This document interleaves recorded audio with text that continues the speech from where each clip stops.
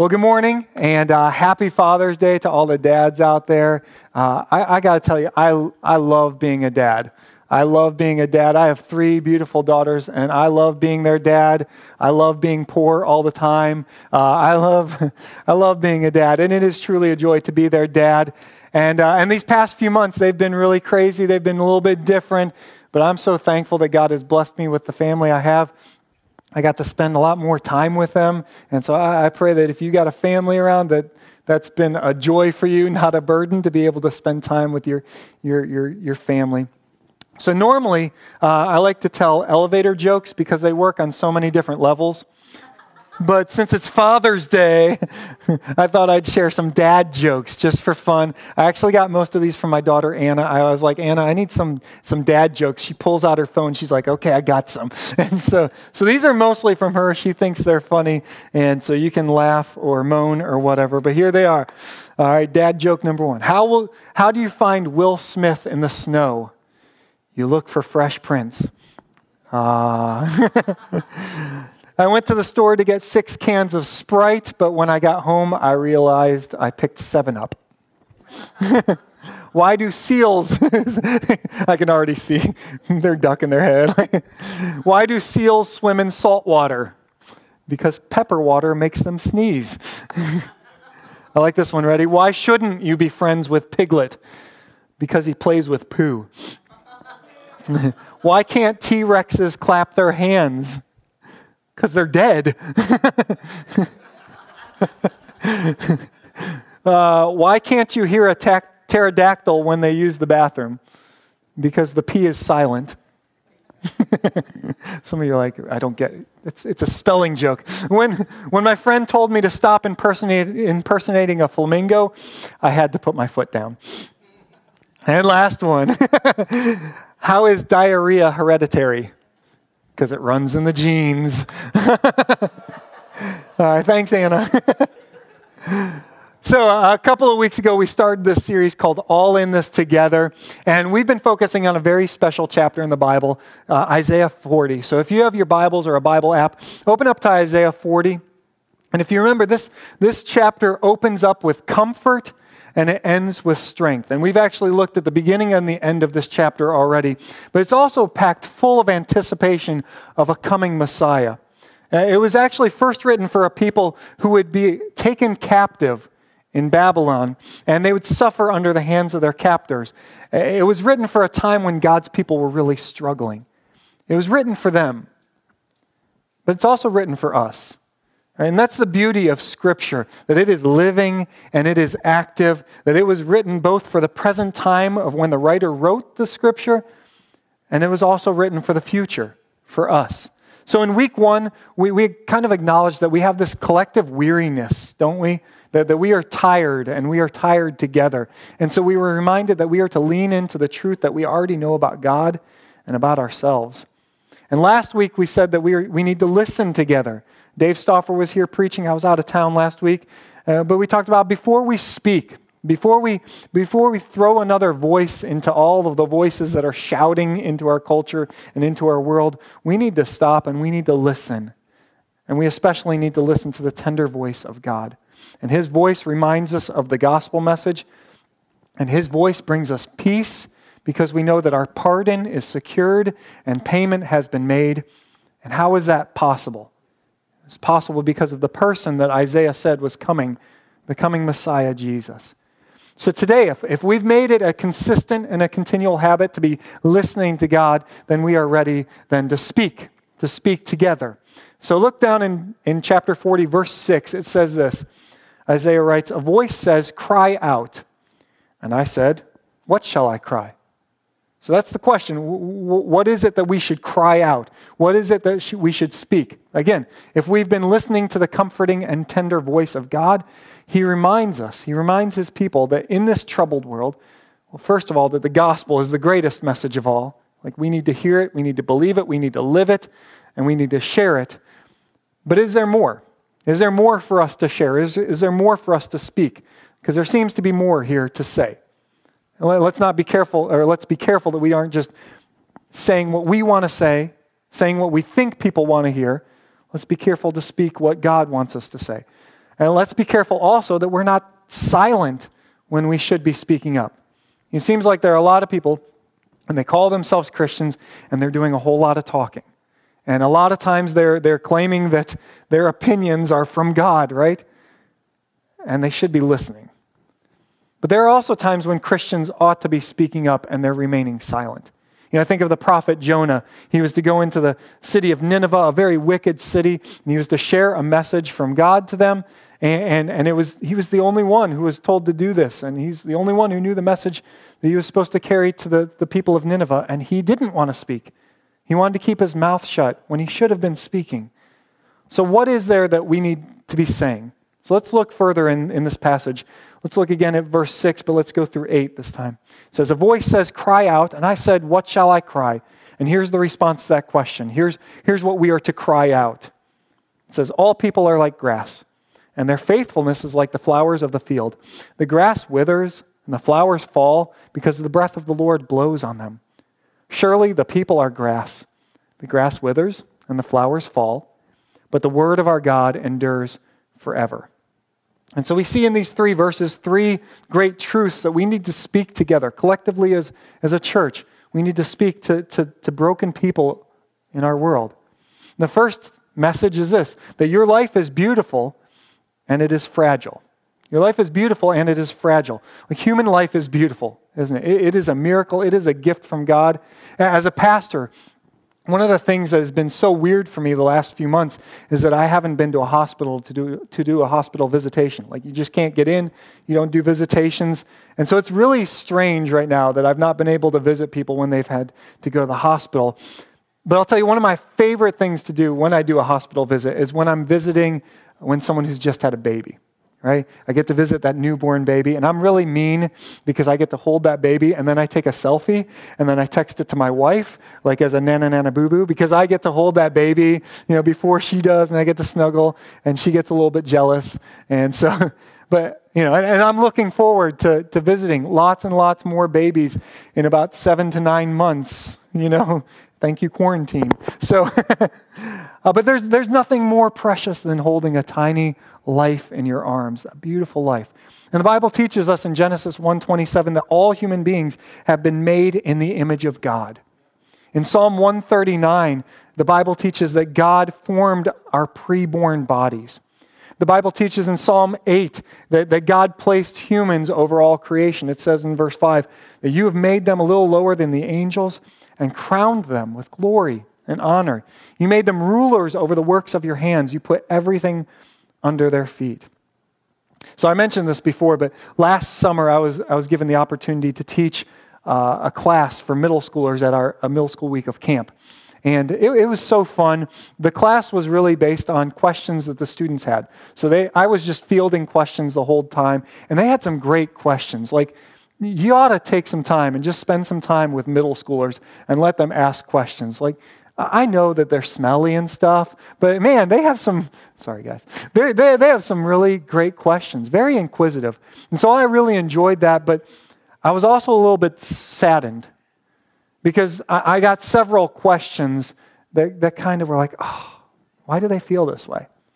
Like one of the questions was, I know God doesn't need me, but why does he even want me?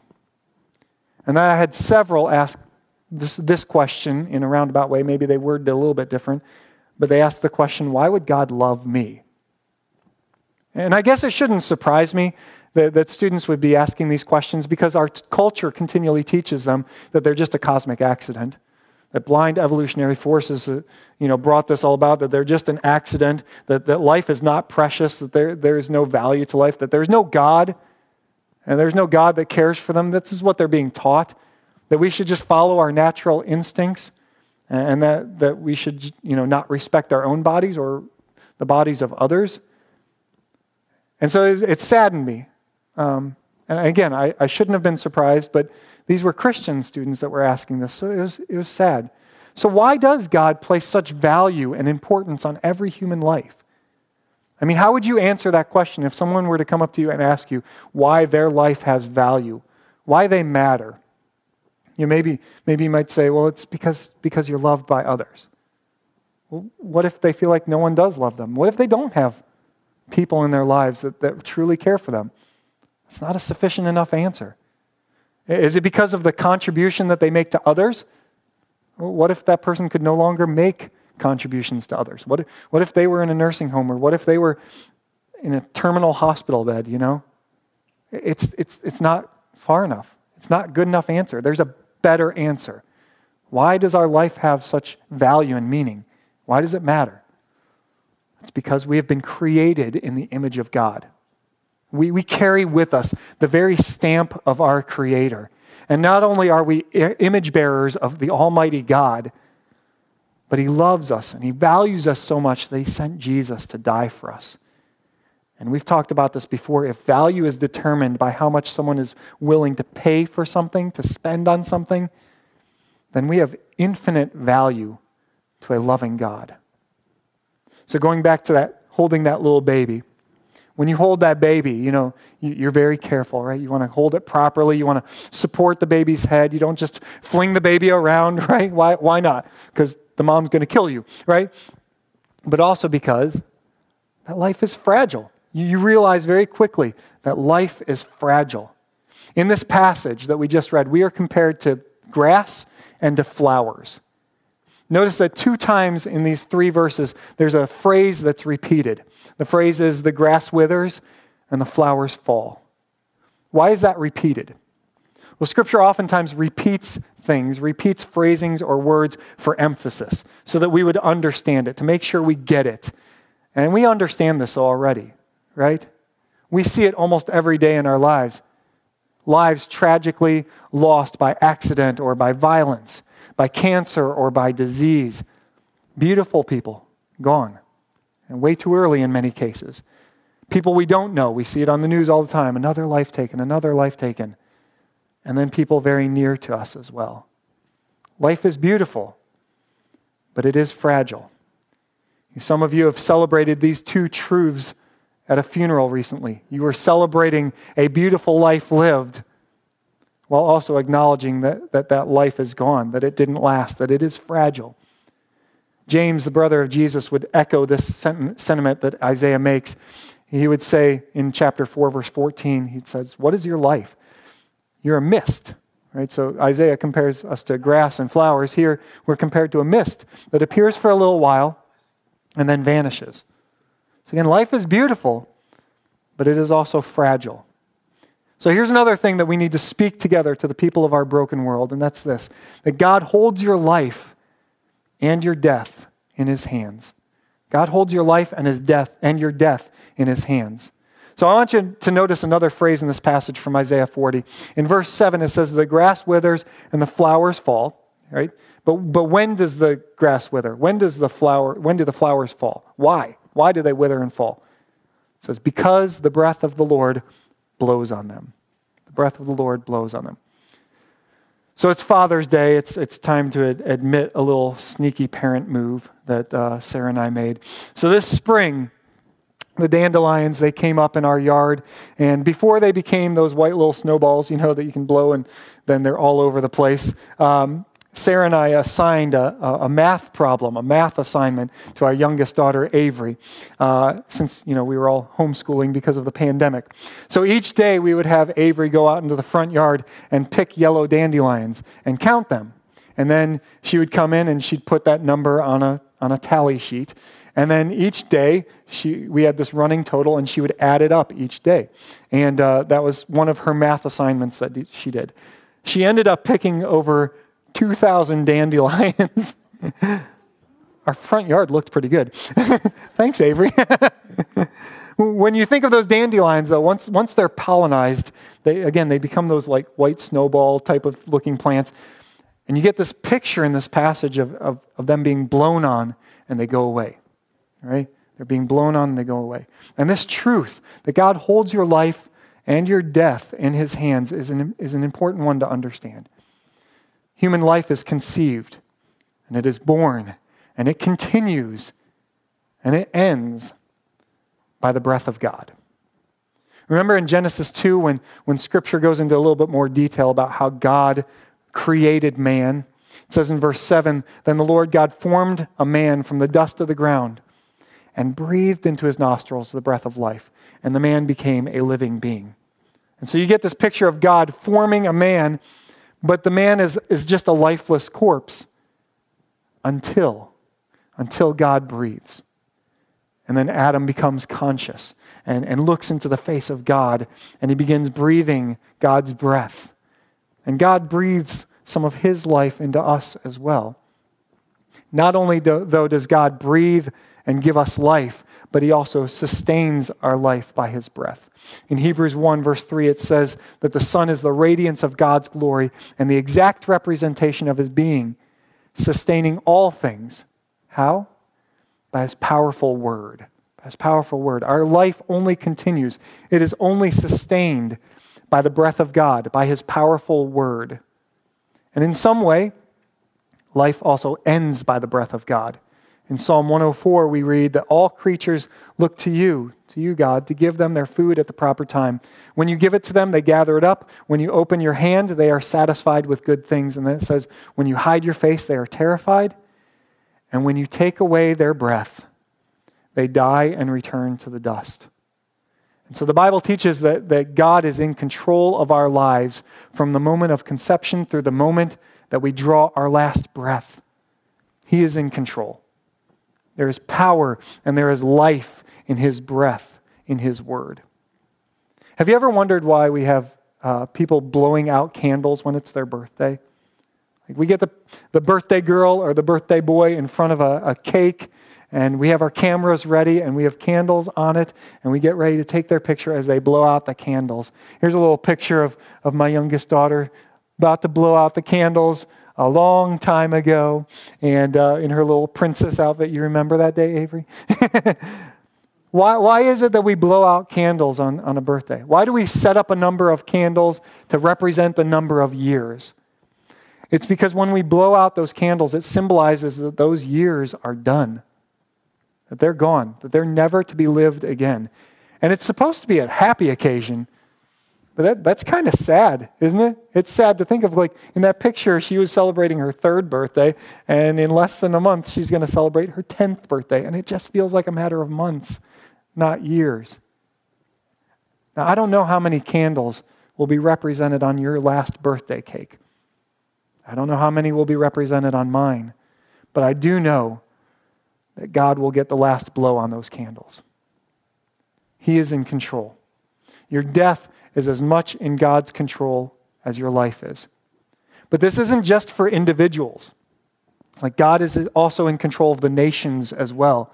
They rise and they fall under his control. So I don't want to get too far ahead because we're going to get into some of this next week. But I do want to look at Isaiah 40, verses 14 through 17. It starts by asking questions. It says, "Whom did the Lord consult to enlighten him? And who taught him the right way? Who was it that taught him knowledge or showed him the path of understanding?" And these are just rhetorical questions. The answer is nobody, right? God is infinitely powerful, infinitely knowledgeable. And it says this in verse 15, though, "Surely the nations are like a drop in the bucket. They are regarded as dust on the scales. He weighs the islands as though they were fine dust. Lebanon is not sufficient for altar fires, nor its animals enough for burnt offerings." Verse 17, "Before him, all nations are as nothing. They are regarded by him as worthless, as less than nothing." So we see in here that the power and the might and the control of our God, not only over individuals who are like grass or like the flowers, but even nations to God are like a drop in a bucket. They're like dust, it says. It's interesting, if you read 2 Thessalonians chapter 2, it talks about the lawless one that will come into the world. And when the lawless one comes into the world, it talks about how God will overthrow and destroy him by the breath of his mouth. By just his breath. That's how easily God can and will deal with evil in the world. And as you read some of this stuff, it can all seem a little bit scary, can't it? Like that God is this powerful that just by his breath we are here or we're gone. That nations rise and they fall by his breath. But if you remember, when we started looking at chapter 40, the very first verse talks about how this message was really meant to be a message of comfort to his people. that as a child of God, his power should be a comfort to us. We should take comfort in knowing that our life and that our death is in the hands of God. And until that last day, until he takes our breath away, we keep living for him and serving him. Paul would say, "For to me, to live is Christ, and to die is gain." So one more thing we need to speak together to the people of our world, and that's that you can trust God's word completely. You can trust God's word completely. Again, verse 8 says that the grass withers and the flowers fall, but the word of our God endures forever. And so people will come and they'll go. They will wither and they will fall. People will let you down. Kings and presidents and rulers will come and go. They're simply flawed and frail humans. I've lived through quite a decent amount of presidents throughout my lifetime. They come and they go. Nations will come and go. Even the greatest empires throughout history had their beginning and they had their end. Some of them haven't ended yet, but they don't last forever. So why is it then we would put our trust and our hope in people, in rulers, in nations, in a political party, in empires? Why would we put our faith in things that won't last? What does last? The word of our God endures forever. His word has been here before beginning, before we came into being. John 1 says that the word in the beginning was the word, and it'll be here after we're gone. And when John talked about the word here, he was referring to Jesus, the word made flesh.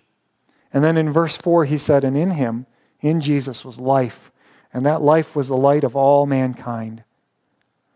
And so this is why at Gateway we stand so firmly on the word of God, because culture will change, and power structures will change, and people will fail us, and ideas are going to come and they're going to go. People are going to come up with different definitions for what's right and what's wrong, but it is God's word that will endure. And so we stand firmly on his word, and together we proclaim to our broken and hurting world that your life is beautiful and it is fragile. And that God holds your life and your death in his hands, and that you can trust God's word completely. Let's pray. Heavenly Father, we thank you that you are a God of power and might. And that at your breath, at your word, life came into being.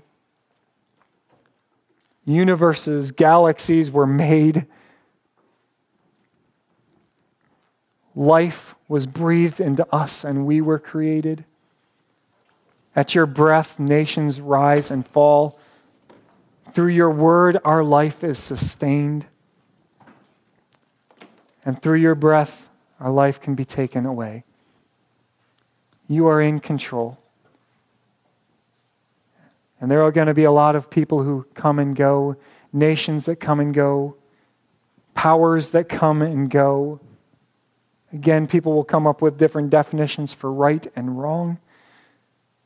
God, I pray that we would stand on a firm foundation, knowing that your word can be trusted, that your word endures forever, and that we can trust in the living word, Jesus. So God, I pray that we wouldn't put our hope and our faith and our trust in things that do not endure, in things that don't last, but that our hope and trust and faith would solely be in you. And that we would understand that power is in you, but also compassion and grace. That we don't get what we deserve, because you are a compassionate and gracious and merciful God as well. And so God, I pray that from this day forward, that we would place our trust and our hope in you and in your word. Because you are trustworthy, you endure forever, and your word does as well. It's in Jesus' name I pray. Amen. So we want to give you an opportunity to respond this morning, and we've been doing that a little bit different. And so I've asked Piper, our children's minister, to be in the preschool room so that there's some space. But if you have a decision to make about Jesus, maybe that's a first time trusting in him, trusting in his saving work, and following that up with baptism and repentance of your sins, living a new life for him. We would love to help you walk through that decision, or maybe you just need some prayer today. And so during this song and a little bit after the service, she's going to be in that room, and she'd love to be able to pray with you or talk with you if you have any next steps to make. So again, you can do that anytime during this song or after the service, but will you stand and sing with us?